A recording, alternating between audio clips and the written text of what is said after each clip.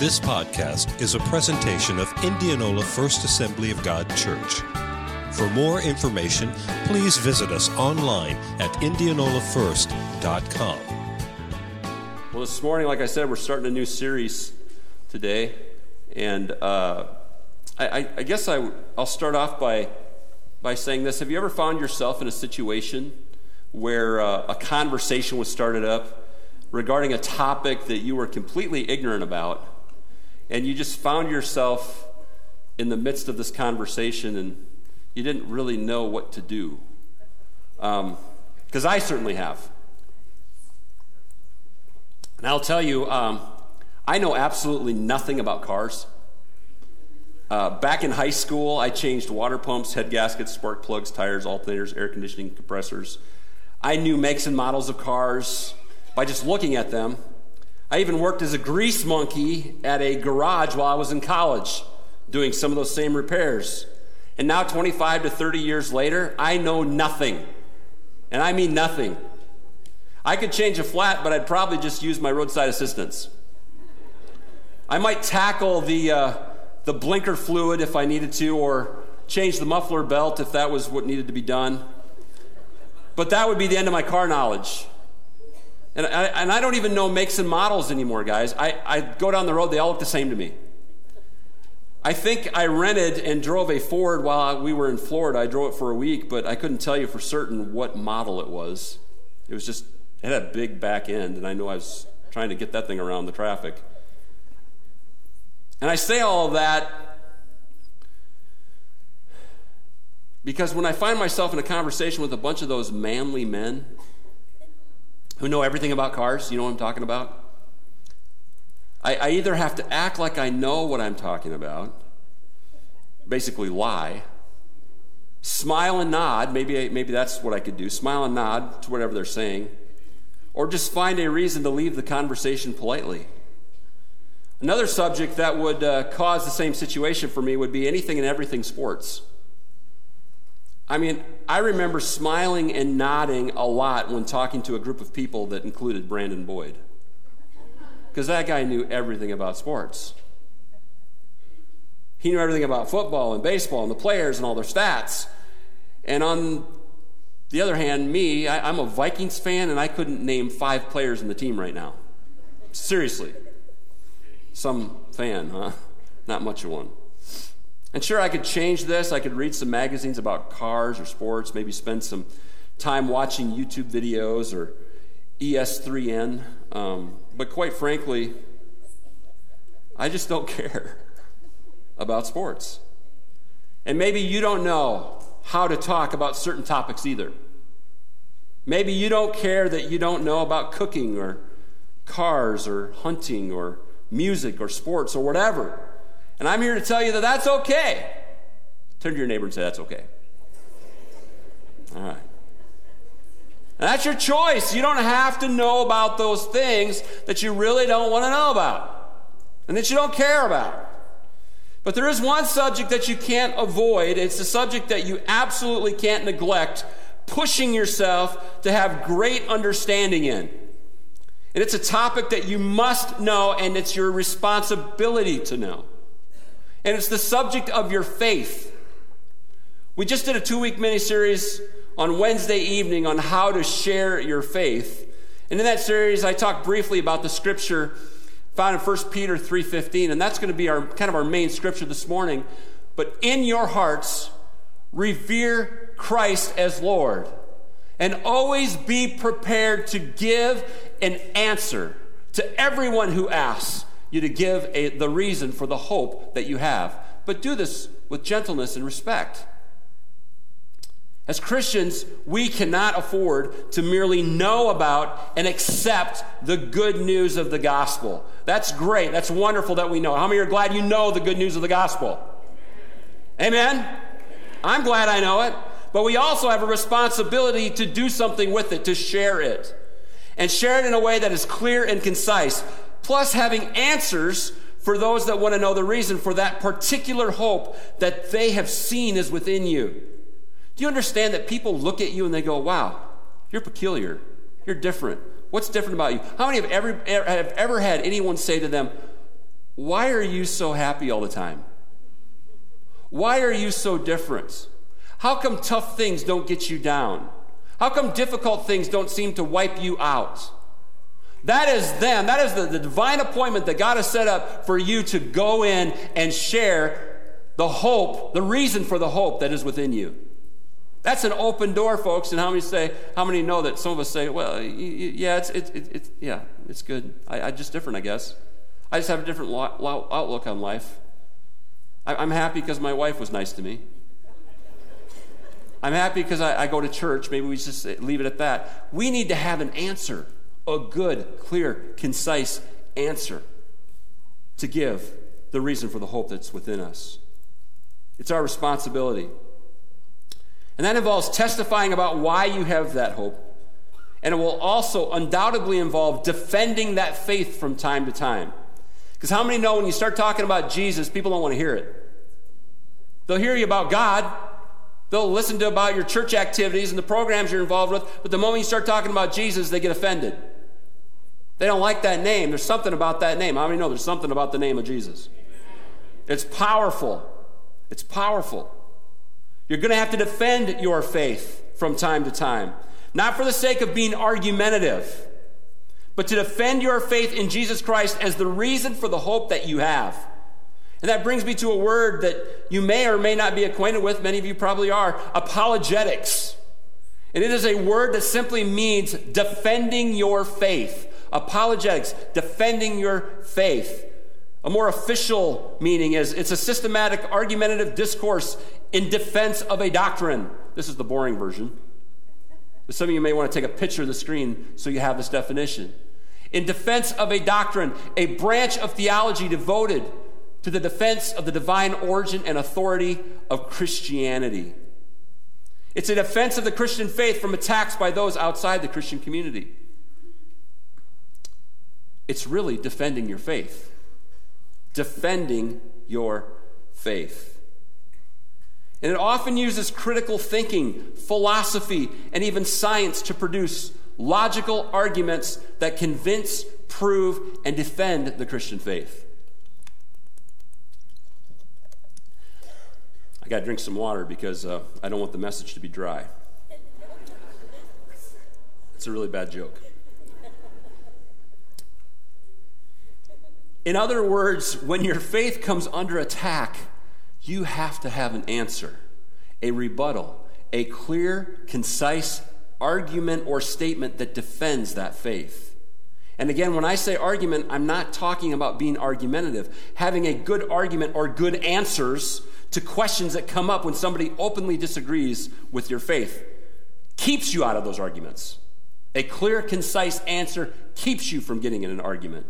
Those kinds of answers stop those that question you and your faith. It stops them in their tracks, and it makes them think. And Jesus did this time and time again when he was questioned by the Pharisees. He didn't react and start arguing. He simply responded with an intelligent answer, an argument, if you will, that made them stop and think. Most of the time, it was so good that they just walked away. I love the way Jesus handled the Pharisees. My favorite example is when they came to him and they brought the woman who was caught in adultery to Jesus. They brought her to Jesus. And, it's interesting. It says that they caught her in the very act of adultery, and they brought the woman to Jesus. And did anyone ever wonder why they didn't bring the man? Because if they caught her in the very act, they caught the man too. Isn't that interesting? That's probably a different sermon. But they caught this woman in adultery. They brought her to Jesus, and they tried to trick him by saying, the law of Moses requires that we stone this woman. But what do you say, great teacher? He says nothing. He writes in the sand a little bit. And they push him again, and he says, let the one among you that is without sin, let him cast the first stone. What an answer. One by one, they dropped their rocks and they walked away. One of my daughters did this at school. The teacher didn't like her paper on abortion and started arguing with her. I mean, she's supposed to write a paper. She picks her subject, she writes the paper, and then the teacher argues with her about the content of the paper. I don't think that's her job. It's to grade the structure of it and all that kind of stuff, not the content. Unless the content was craziness, but it wasn't craziness. She didn't like her paper on abortion. She started arguing with her and said this, "Don't you believe in a woman's right to choose?" To which Anna, my argumentative one, didn't argue with her, but just said this, "Don't you believe in the baby's rights to live?" It's simple. I mean, it doesn't take a genius to say that, right? Not that you're not a genius, Anna. And by the way, when I mention my kids' names, it's always been the rule that I give them $20. But when they're married, it's off. The deal's off. So,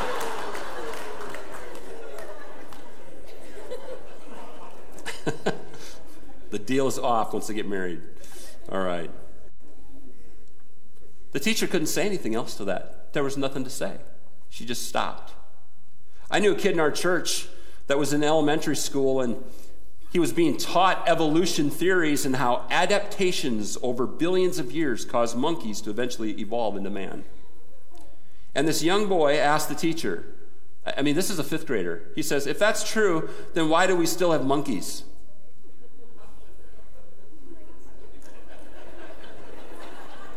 I mean, we've got people with PhDs who, swear by the theory of evolution, and they go into their whole life study is to lay, and a 5th grader comes up with a question that just annihilates the whole thing.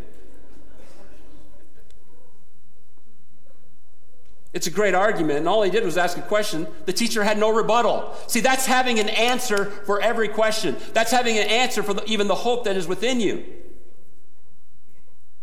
Apologetics is going to be our subject for the next few weeks, and not because I need to convince you all of your own faith. I think you're here. I think you have faith, right? I don't want to insult you by trying to convince you of a Jesus that you're already convinced of. But what I do want to do, and it's my job more than anything else as a pastor, and I truly believe this, it's to equip you to do the work of the ministry. See, you can pay me and you can pay the other pastors to do the work, and you can sit back and go, we pay pastors to do that. We don't have to do nothing. And that's what most of the American church does. But I tell you what, I'm sick of that. Because I think that's a pile of bunk. And you can define bunk however you want.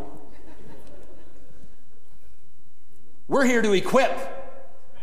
To equip. To equip. To equip. To give you the tools to help you do the work of the church. To do the ministry of the church. There is not one person in this room that is not called to ministry. We try to make it out like this is big call, and there is a call vocationally. I'm called to be a vocational pastor. I believe that with all my heart. I'd do something else if I wasn't. Trust me. There's a lot of easier things I could do. But everybody's called. Maybe not to vocational ministry, but they're called. Every person in this room is called to be a minister. And you can define minister as servant. To be a servant to people outside these 4 walls. To share the Christ that they have found. I like to say it this way. We're just beggars who found where the bread is. And now we want to go out and give bread to some other people. We didn't earn it, right? We didn't deserve it. By God's grace, we found it. We received it. We accepted it. And now we need to tell others. That's our ministry. That's our job.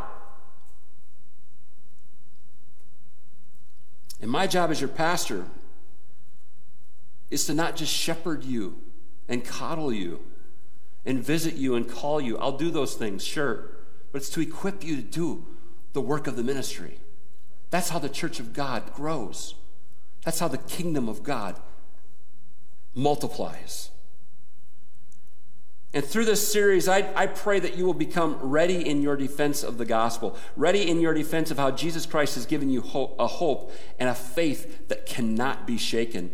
I hope you can gain some knowledge regarding the subject we'll be diving into, but even more than that, I hope and pray, it's my prayer, that you will get a renewed passion to dive into God's Word and dig out the answers that are in there. And even start reading some of the classic apologetic works, like our book of the month this month, More Than a Carpenter. It's $5. We're not making a dime on it. We ordered a bunch of them so we could get it really cheap. Every person should read that book. And if you can't understand it, because it is a little heady sometimes, just read it slow and out loud.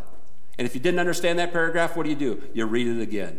It's not about plowing through and getting done. It's about getting what's in there and digging it out. There's so much good stuff in that book. How many have ever read More Than a Carpenter by Josh McDowell? Is it a good read, Miss Sandy? 30 years ago, and it's still a good. In fact, it's a new version of it, but it's the same book. Yeah, but it's great. It's great. More Than a Carpenter, great book. Another great book that I've read that I love is Mere Christianity by C.S. Lewis. I hope this congregation would latch on to some of those things because they will make you armed and dangerous when it comes to sharing your faith. I believe that the 94% of Christians who have never shared their faith, and that's a shocking statistic, I've shared it a lot lately, 94% of all Christians will never share their faith. Did you hear what I said? I've said this before. If you're a Christian that never shares your faith, and there's 94, if statistics are right, 94% of you have never shared your faith and never will. I question your Christianity. Well, how dare you? How can you have the hope that Jesus brings you as an individual and not somehow share it? How? 94% of Christians will never share their faith. Folks, that's got to change. I pray that our church would have more like 6% haven't shared their faith, and only because they we flip that over, flip that around. 6% have never shared, but because why? Because they're too new Christians yet, and I don't think that's even a good answer, because it seems like most people share it the first few weeks, don't they? I think, though, that it's not because they're unwilling. I think it's because they haven't been equipped to do it. Why would God send you someone to share your faith when he knows that you're not prepared or even able to share it?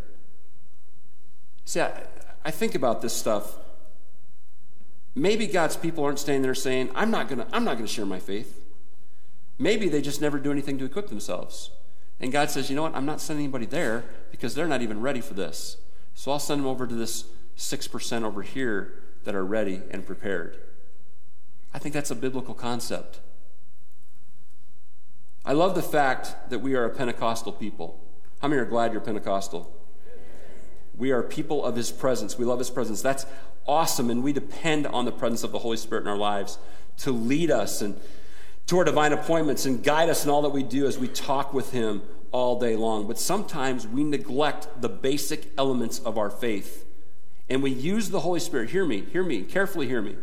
We use the Holy Spirit as an excuse to be lazy. We are told in Peter, have an answer. We see in the life of Jesus an example of always having an answer. Let me say it this way, because I just love Pentecostal people. Why would God continue pouring out his Holy Spirit on you, which, if you remember in the book of Acts, was for a purpose, right? To be witnesses throughout the world, right? Look it up, Acts chapter 1, verse 8. Why would he continue pouring out his Spirit on his people so that they could be witnesses when they will not, or maybe refuse, or just don't engage in being a witness? Why would he keep pouring out the Holy Spirit on and into his people if they're not operating in that power to be witnesses? And I mean, I love glorying in the presence of God as much as the next person. I love altar times where we just get in God's presence and it just lasts and it's just wonderful. I love that kind of thing. But there comes a time when we must come down off that mountaintop, just as Moses did, and interact with the people that desperately need what we have. It's wonderful to glory in his presence. And the church is meant to be somewhat of a refuge, for sure. But if that's all it is a refuge for you to come into, and feel God again, and then go back out into the world and not really engage people in ministry,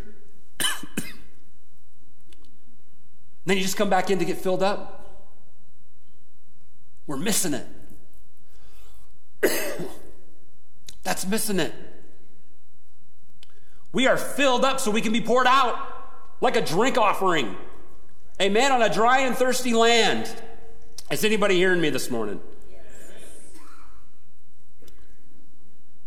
I'm not saying that we should stop depending on the Spirit and start depending on ourselves. I'm not saying that we should prepare like what I am saying is we should prepare like crazy and then walk in the empowerment of the Holy Spirit. Our ministry is a partnership with God. If you believe and have faith, God's going to do half the work. He'll do the second half because he's waiting for you to prepare yourself. Study to show thyself approved. I love the Bereans in the book of Acts. I think it talks about the Bereans. The Bereans don't have an epistle written to them, do they? The church at Berea. Why is that? I think it's because it says in the book of Acts, we get insight on it, that they studied the scriptures like lawyers. They examined them. If the church would examine the scriptures like the Bereans, maybe we wouldn't need the correction that we often need. Those people were ready. They were studied up. So to say it one more time, this will be an equipping series, not necessarily a convincing series, even though I'm sure there will be those in our congregation or those who are watching online that may need some convincing. But I want to start off today in this series by giving you a phrase that always seems to find its way into conversations that involve defending the faith. Who is Jesus? Jesus himself asked this question to his disciples.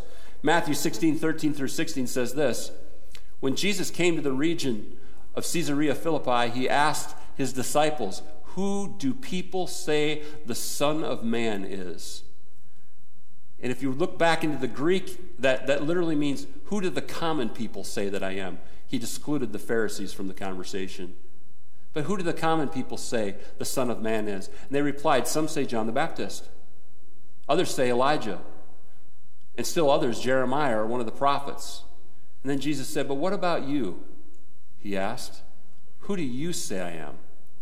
Simon Peter answered, "You are the Messiah, the Son of the living God." And one of the things that I've heard people say so many times, and give me a amen if that relates with you. I've heard people say this so many times. I believe Jesus was just a good teacher.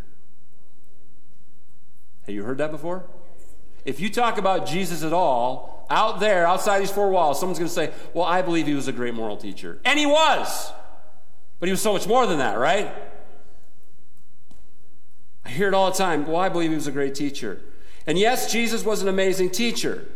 That can't be disputed. I mean, he taught for 3 years, and his teachings are still having a profound effect in the world today. This takes us to a place. I want to introduce you to something called critical thinking. Some of you know what critical thinking is. If you know what it is, say amen. Man, I just feel like like you guys are so awake today. I mean, this is awesome. This takes us to this critical thinking thing. If you know what it is, say amen. You know what critical thinking is? Don't be confused by the word critical here. Even though this word is often associated with being negatively judgmental or fault-finding, that's not the only sense of the word. The type of critical thinking I'm talking about is in reference to using all of our faculties to evaluate ideas in an attempt to discover their veracity or falsity. So it's so important that you understand that critical thinking is one of those things that used to be taught in our schools. It used to be taught on our campuses. And Christians oftentimes veer away from critical thinking because they think that, if you look at the Bible with critical eyes, you're going to find errors and then it's not going to work. I'm telling you what, the Word of God is truth. And you can have the most critical eye you want to have on it. You're going to find out that it's real and it's true and it's solid and it's a foundation you can build your life on. I'm not scared of critical thinking when it comes to the Word of God because the Word of God is true. It's absolutely true. And so, critical thinking. I guess we got the definition up here already. That's all right. Before we get to that, I'll say this. Critical thinking is the objective analysis and evaluation of an issue in order to form a judgment. It is sometimes defined as thinking about thinking. Okay, are you with me? Okay, critical thinking skills include the ability to interpret, verify, and reason, all of which involve applying the principles of logic. Well, how can you use logic when it comes to the Word of God? Or to answer the question, who is Jesus? And I'm telling you, you can. In a world where many people believe whatever favorite singers or favorite actresses or political affiliates say, we could use some critical thinking, couldn't we? Because most people Most people just care about how they feel or how someone makes them feel, which is a dangerous thing, even in the church. There are some individuals who within Christianity have assumed that, again, that critical thinking is dangerous. When it comes to biblical truths, they may even say things like human reasoning is foolishness next to God, and I would agree with them wholeheartedly. But we serve a God that created order and structure. He created the cosmos, which literally means order. God is a God of order. There are patterns and logistical elements in the universe that can't be unnoticed. You see them all around us, the seasonal patterns. I saw this when I was in Africa at the watering hole. It was amazing to me, the rhythm of nature and how it declared Jesus as Lord. It declared God as being real.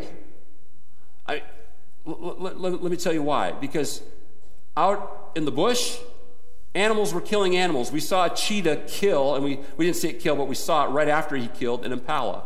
And he was eating it, which was a rare sight. We have video of it. We're like, 10 feet away? And we're watching him just chew up this impala. You could smell the innards. We were so close. It was awesome. It was really awesome.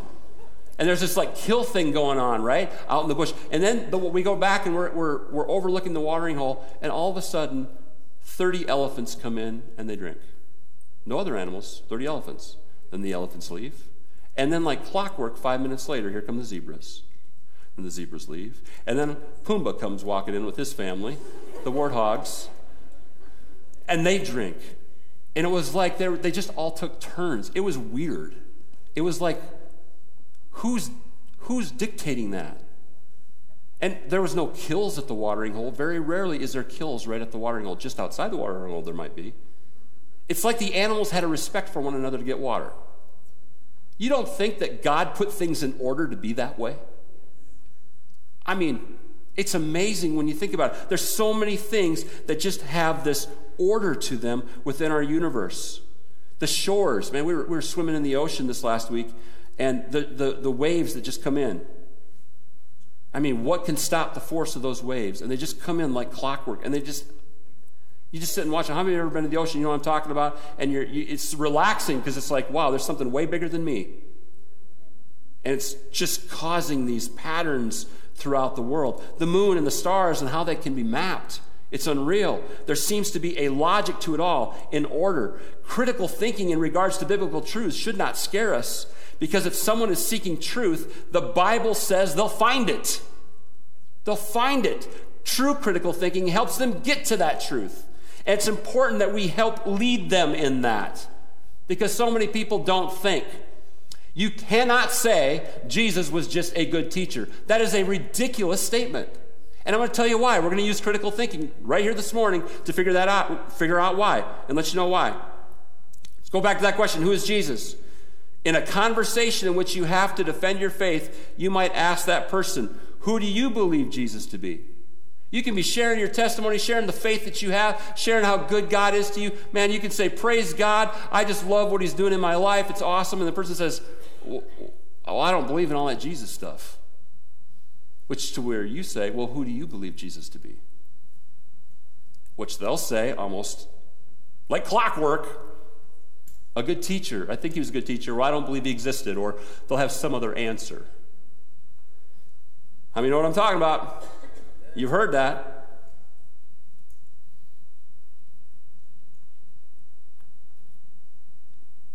Who do you believe Jesus to be? Historically, we knew he existed. His birth is declared every time someone writes a date down. That's pretty significant, right? BC, before Christ, and AD, which stands for the Latin phrase Anno Domini, which means in the year of our Lord, or the year he was born.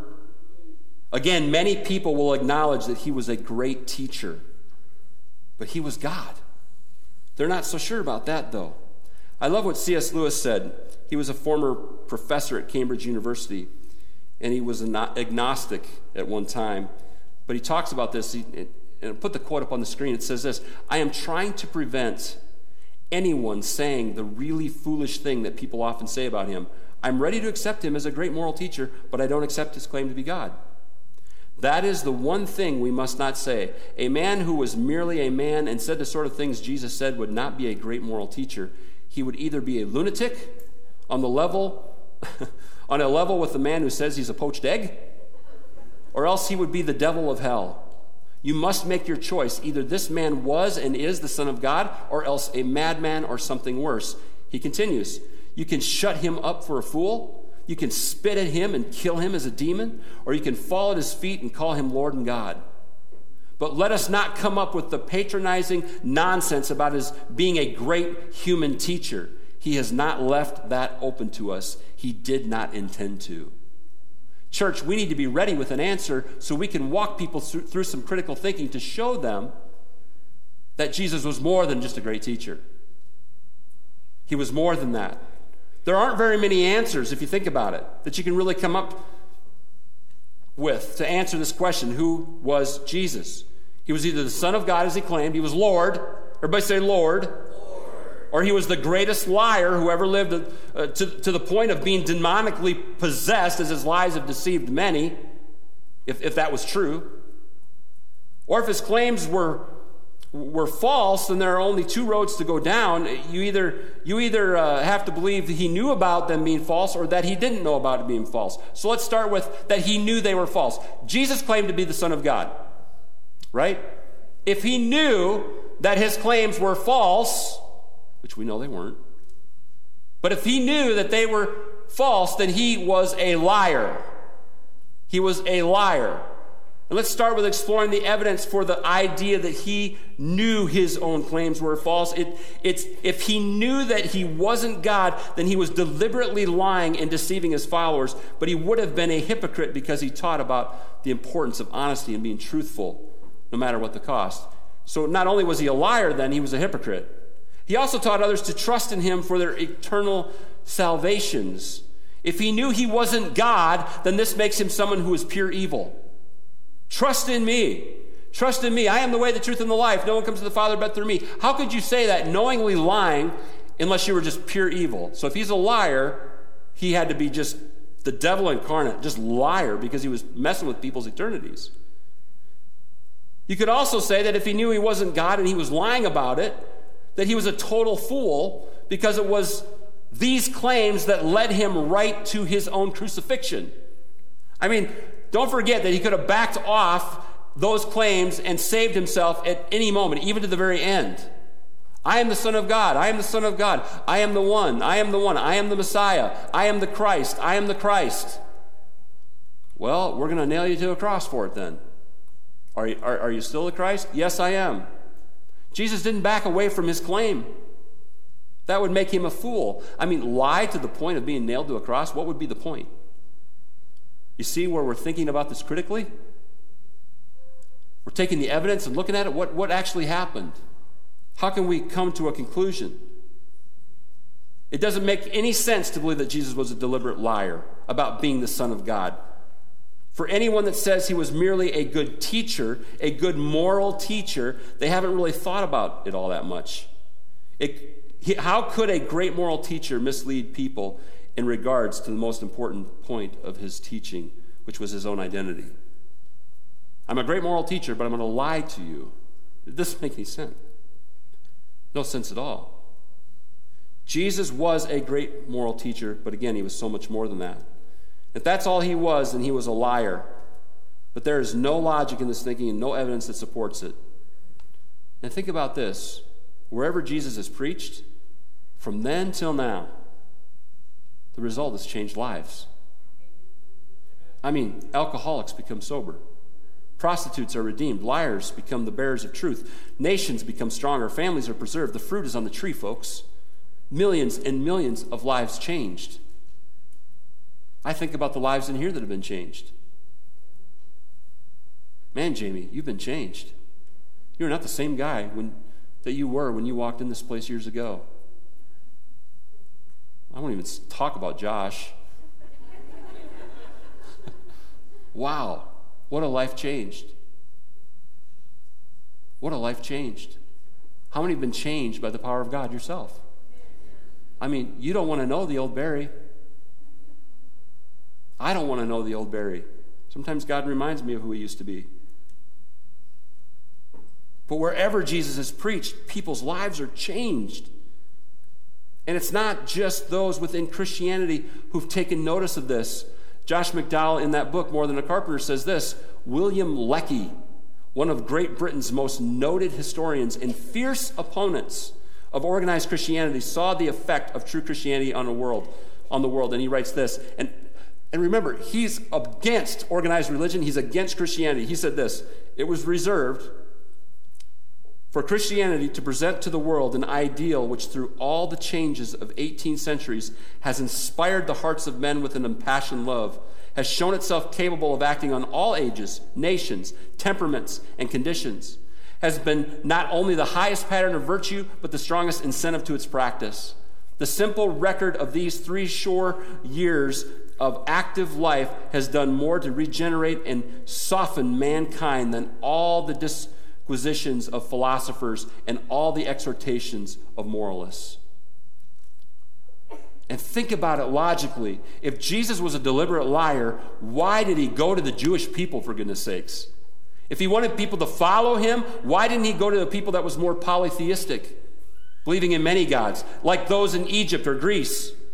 A good liar would have had more effect on these groups, not the monotheistic people that were the Jews were, who believed in one God. It's like he went to the worst people group of all time for them to believe his lie. Why would he do that if he was a liar? You can't separate Jesus from his message, and the way Jesus lived and the way Jesus taught, you can't take those two apart from you can't separate them. There's no way he could have been a liar. There just isn't. It doesn't make sense to think of him that way.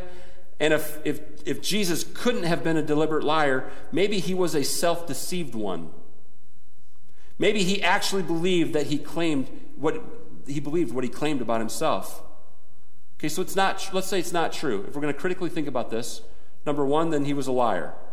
If it wasn't true that he was the Son of God, the Lord, the Messiah, all that he says he was, all of his claims, then he was either a liar because he didn't believe his lies, or he's a lunatic because he did believe his lies.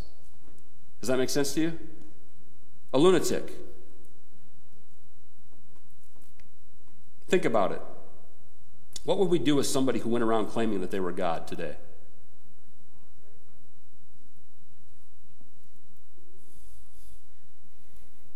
We would say they were crazy. What would happen to them in our current society? We'd probably send them to some sort of mental institution, wouldn't we? Where they could be medicated and watched in order that they wouldn't hurt themselves or anyone else.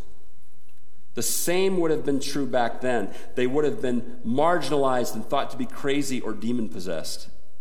And maybe they were. But remember the story in which Jesus healed the demon-possessed man? The Pharisees claimed and accused Jesus, saying, "It is only by Beelzebub, the prince of demons, that this man casts out demons." And Jesus says, "No kingdom divided can stand. How can Satan cast out Satan?" Again, a great answer from a man that was more than a man. He was intellectually stimulating. He was poised. He was composed. And he didn't display the abnormalities or the mental imbalance that you would normally see in someone who is completely deranged. He was either the greatest liar who ever lived, which doesn't make sense. We've already talked about that. Or he was a lunatic, which doesn't make any sense because he didn't act like a lunatic.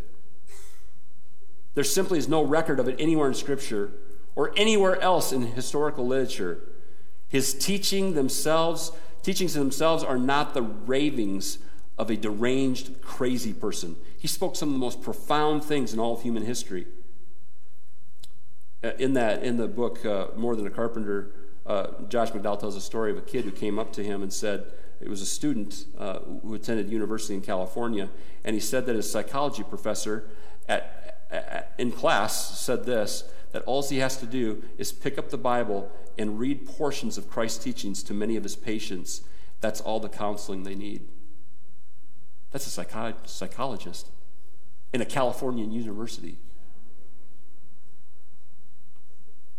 Psychiatrist J.T. Fisher thought Jesus' teaching were so profound that he said this: if you were to take the sum total of all authoritative articles ever written by the most qualified of psychologists and psychiatrists on the subject of mental hygiene, if you were to combine them and refine them and cleave out the excess verbiage, if you were to take the whole of the meat and none of the parsley, and if you were to have these unadulterated bits of pure scientific knowledge concisely expressed by the most capable of living poets, and this guy can talk, can't he?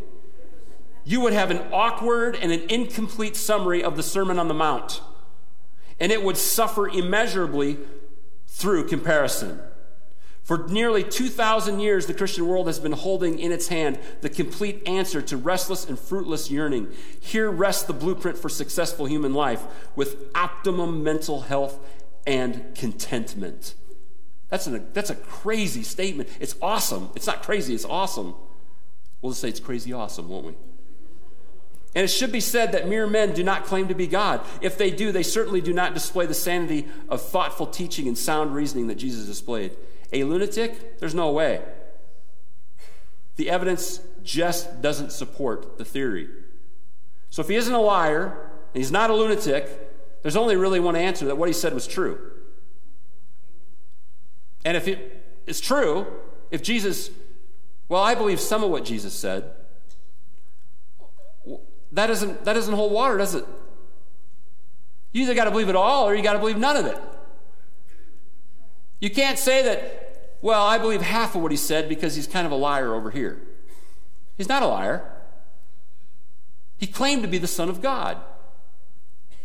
The only option is to believe that Jesus is exactly who he said he was and is.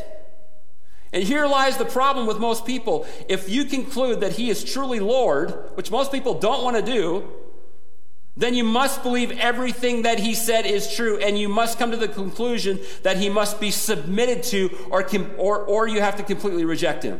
There's no choice. Well, there's a choice, but there's really no choice. You have one or the other. That's it.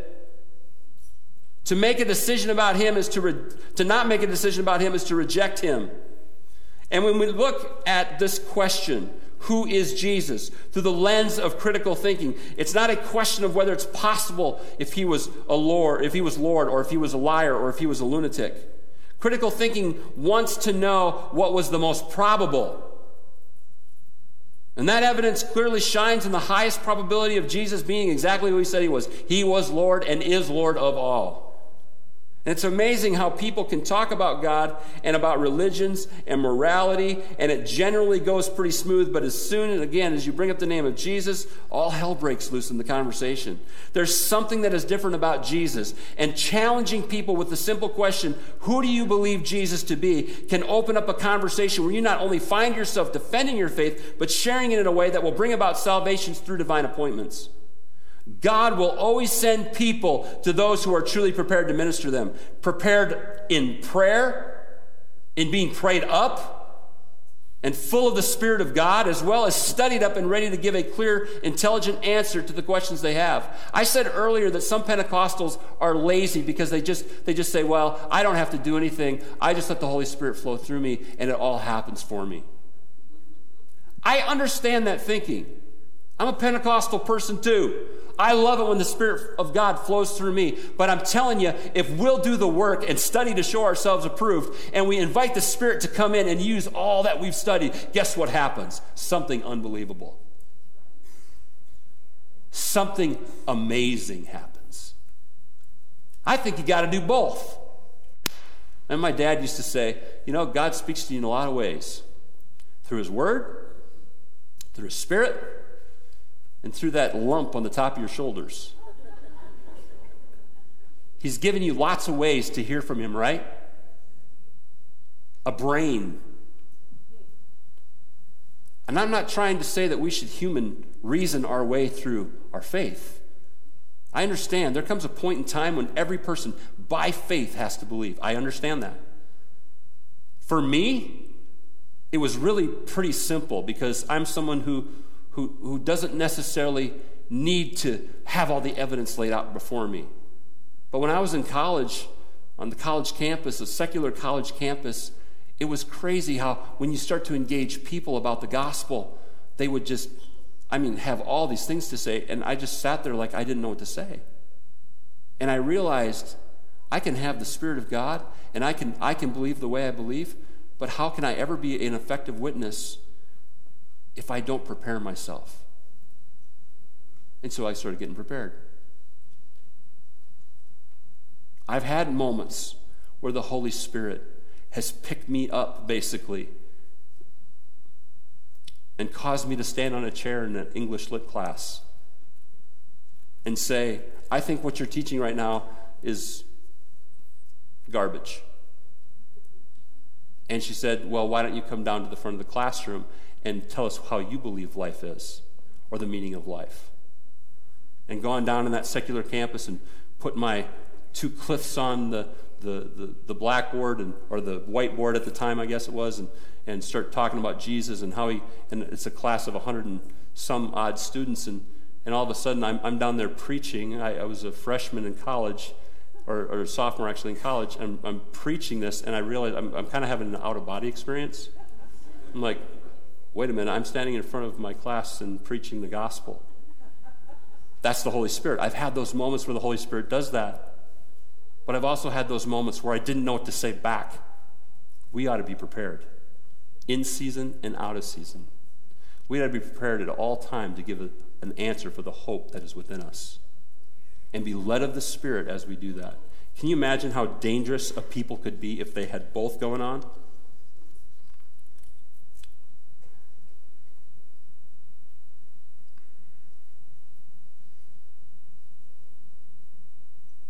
I want you to have an answer.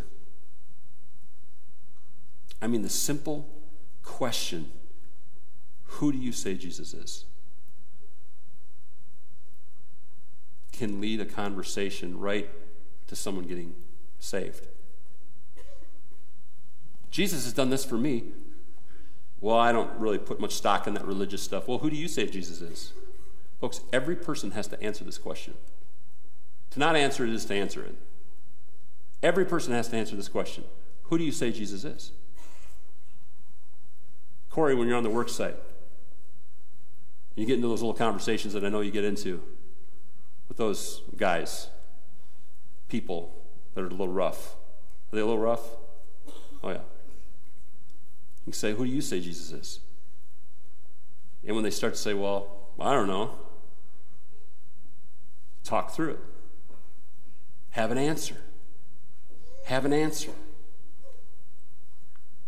This message in and of itself doesn't give you answers, I don't think, not all of them anyway, but I hope that it will spark a passion within you to become as prepared as you can possibly be.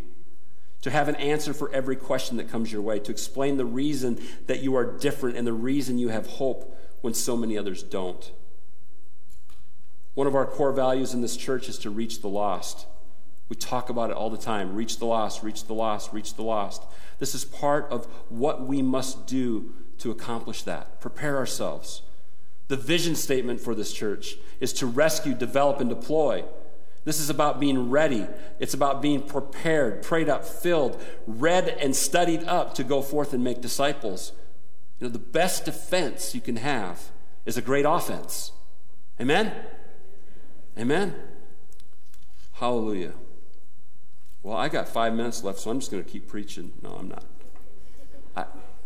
I know this is a little different message today. When you get into apologetics, it can get a little heady. Definitions, quotes, all that stuff, it can get that little way. But I want you to understand something. If you will prepare yourself, I want to promise you something. If you will prepare yourself, the opportunities will start flowing like a river. Thanks for being a part of the Indianola First Assembly of God podcast. Join us next week to stay updated on our latest message.